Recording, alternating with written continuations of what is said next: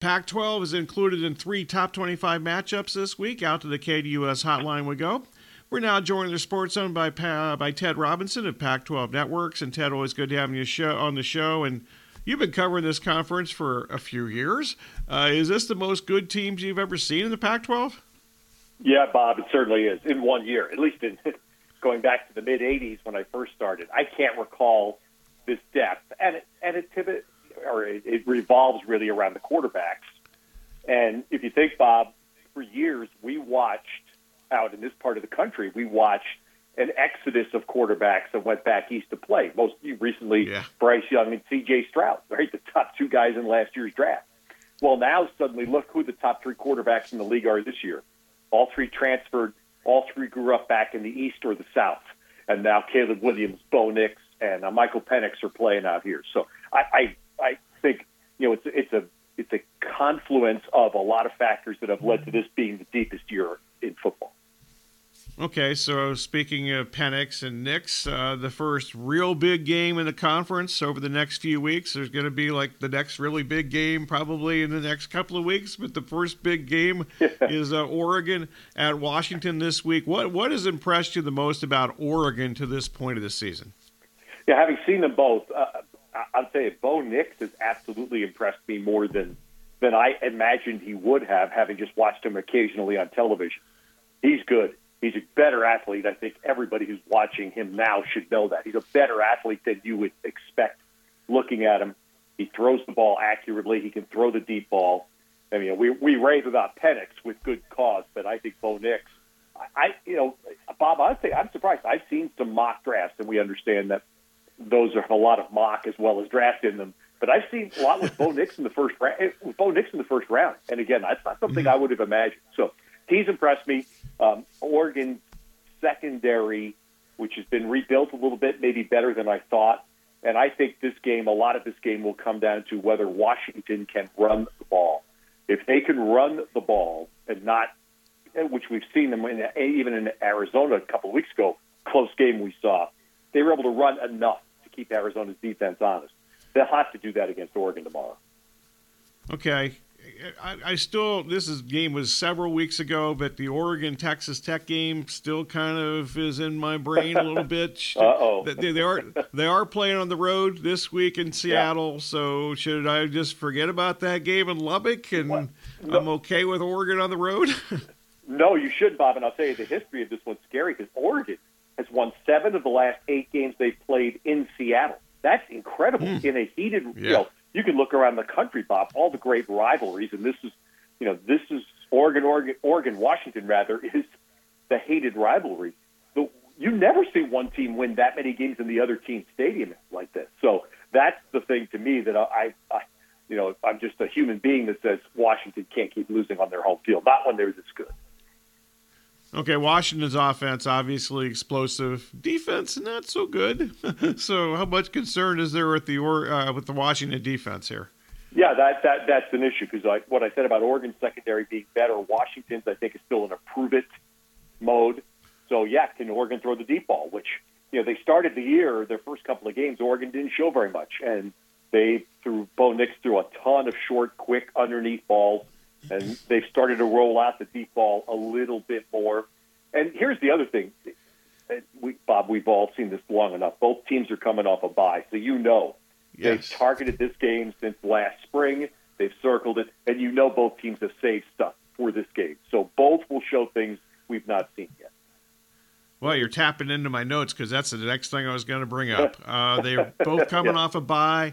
You're around coaches all the time. What do they do that extra week that they have the bye?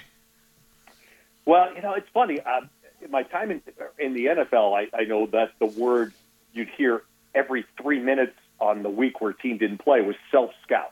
This is the week we're going to stop focusing on everybody else and actually just look at what we've done and where we need to be better and what else can we do. So I assume the college is something in the same mode. They have less hours, obviously, with players. But I would think that's it. And again, I just know because this has been such a conversation in the conference, Bob, in recent years, has been scheduling and teams playing road games on short weeks, not having a bye before the big game. This was done intentionally. absolutely done intentionally. And again, I guarantee that, both of these schools have had a separate file that kept on their, in their tablets or on their desktops for this game. And this is stuff we're putting in this file back at the end of spring ball. And we're not going to show anybody this until October 15th or 14th. Yeah, that makes sense. Talking Pac-12 with Ted Robinson. Okay, UCLA at Oregon. How has the UCLA defense become this good? Whoa. Well, Bob, that's the most stunning thing. And I was just at the Rose Bowl last Saturday, and I could not believe what I saw. I mean, that was by far the best defense I've ever seen a Chip Kelly team have, college or pro. They dominated the game, and UCLA has a player, Latu, who wears number 15. If you watch the game tomorrow, watch him because he played last Saturday. It reminded me of watching Kayvon Thibodeau when he was at Oregon, where this one guy was dominating. He was wrecking the offensive game plan. They had to know where he was. They had to figure out how to try to block him. They couldn't ask one to block him. And so what UCLA did last week was they got pressure with 3 rushers, 3 rushing 6 blockers. Now, that's partly on Washington State's offensive line, too. You have to say that. But still, I mean, you will win 90% of the time if you can pressure with 3 rushing and 8 in coverage. So, again, to Oregon State now, can Oregon State counter that? Now, what the Beavers have that Washington State doesn't, Oregon State can run the ball. Damian Martinez is terrific. Fenwick's a good second back. So UCLA is going to have to defend the run tomorrow night, which they didn't have to against Washington State. But I will tell you this, if UCLA wins tomorrow night, Bob, they have a great chance to get to their UFC showdown with a lot on the line. Because remember, UCLA does not play Washington, and they do not play Oregon. They have a huge schedule advantage this year. No doubt. Dante Moore, you saw him last week, obviously, but in 2 Pac-12 games, he's 37 for 79, less than 7 yards per attempt. He's got a couple of pick sixes. Is he ready for Saturday night in Corvallis? Yeah, that's to your question from the Washington-Oregon game. I think that's the big one because the one road game he's played so far was at Utah, and that was a tough place to play. The crowd was great, and he struggled. Dante Moore struggled, so he's going to see a similar atmosphere tomorrow night in Corvallis. Right now he's probably playing ahead of when he should. Everyone raves, and the UCLA coaches we were with last week, they all rave about his makeup. We actually spoke to him. UCLA allowed us to speak to him the day before the game. He's mature, poised, presents himself right. That's the way he's handled himself in practices and in the locker room from everything we're told. On the field, as you mentioned, he's made some mistakes, the kind of mistakes right now that it's hard for a team to win big when the quarterback makes those kind of errors. So UCLA right now is in this weird position again for a Chip Kelly team where to me their defense and their run game, because they can run the ball, those are the 2 things they're going to have to carry them. Oregon State 15-1 in the last 16 games at home, and that loss was a winnable game last year against USC. Every team seems to be better at home, but why are they that much better at home? Yeah, that's a great call, and I saw that note this week too, Bob. And I had forgotten that. And actually, the USC game, I called that one last year, which you're right, that was there for them to win. Last year, they had the funky deal where half the stadium was shut down because they were renovating. Yeah. I've not yet been there this year to see the finished product, but the fans, they were great, and it's I do believe this year you have. Well, I'll say this about the field. One thing about Oregon State's football field that doesn't get talked about enough, it is a throwback football field, Bob. There's a crown on that field. And those of us of age remember when AstroTurf became the norm in the 70s, that for drainage reasons, the fields all had crowns, meaning there was basically a hump in the center of the field. And most of those have gone away. In the newer turf setups, most of the fields have been flat, not Corvallis. And you stand on the center of the field to the 50-yard line, and you look to the sideline, you're throwing the ball downhill. And it's weird when you're not used to it. So I don't know how much that affects, because I've asked Jonathan Smith this question in recent years, and he's not sure either how much it affects visiting quarterbacks because you're not used to it. They are. But the other thing you can say is just like Washington.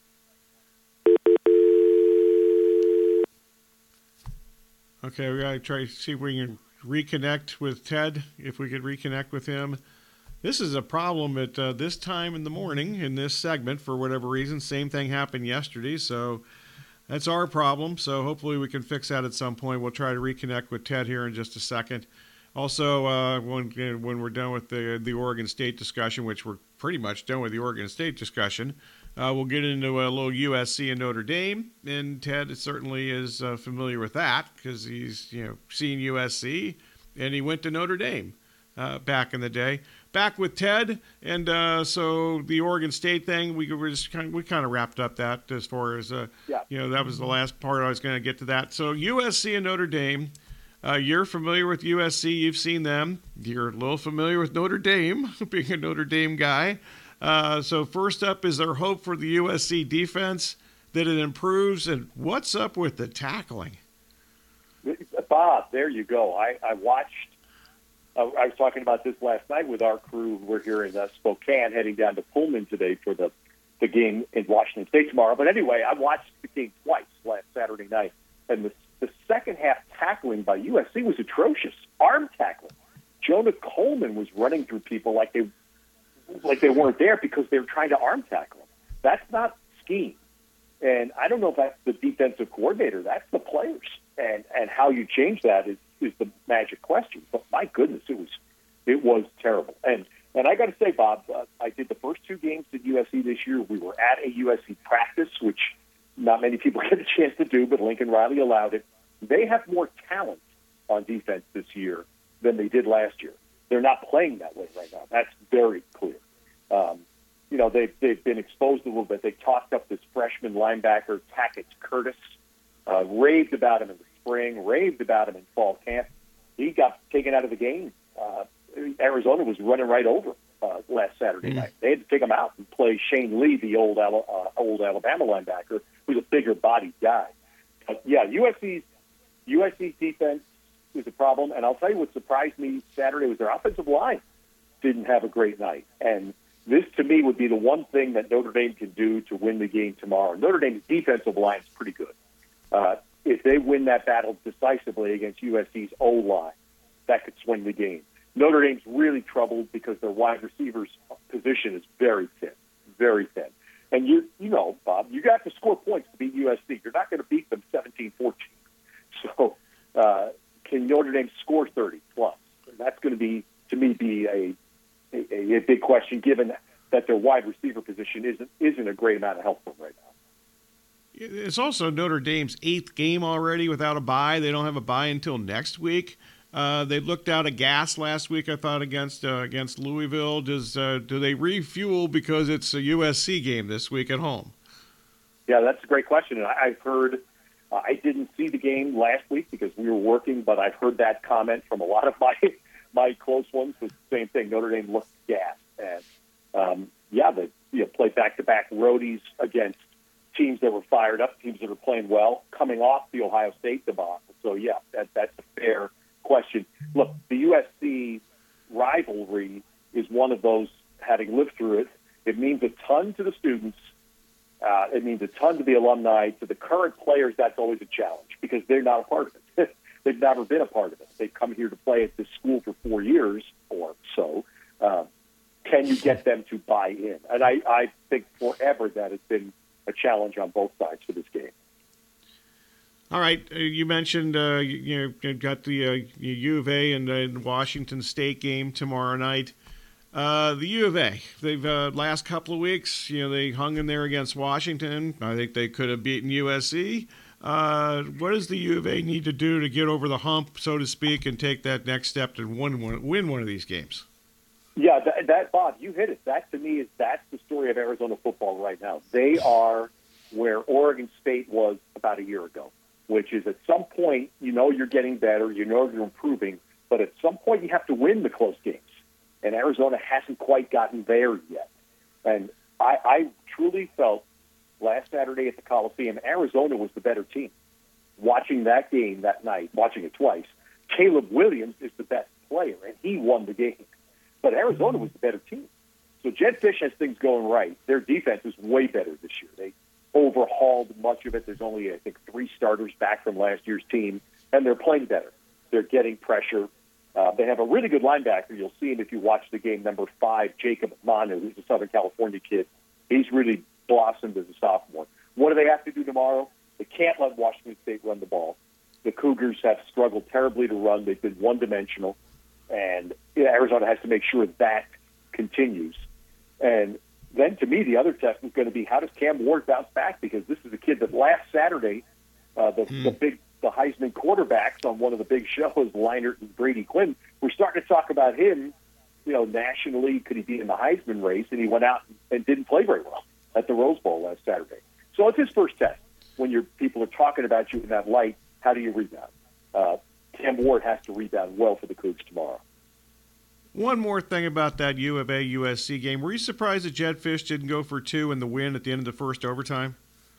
Yeah, I was watching it live on an airplane, actually flying home, and I was like everybody. I was thinking, do you do it here? Do you just go for the win here? And I was, so I would say I was mildly surprised. It wasn't an egregious thing, but I thought this is where you gamble right now, one play to win the game. I loved his explanation during the week. Jed Fish said, if I were the offensive coordinator, I'd say, yeah, let's do it right here. But he said, my defense was playing well, and they were. The defense had done a nice job in that game against the explosive offense. So he trusted it. And, ultimately, the one play that they had run successfully, they had run that in the third overtime, the toss play. They had run successfully all night. One lineman missed the block on USC's middle linebacker, Mason Cobb. That was but that's the problem when you get into college overtime. Now it becomes like penalty kicks in soccer. There's the margin of errors like that. It's literally one play. You missed the block on the one guy from USC that can tackle. That's not a good thing. Number 13, exactly. That's exactly right. Mason Cobb's a good player. Good call, Bob.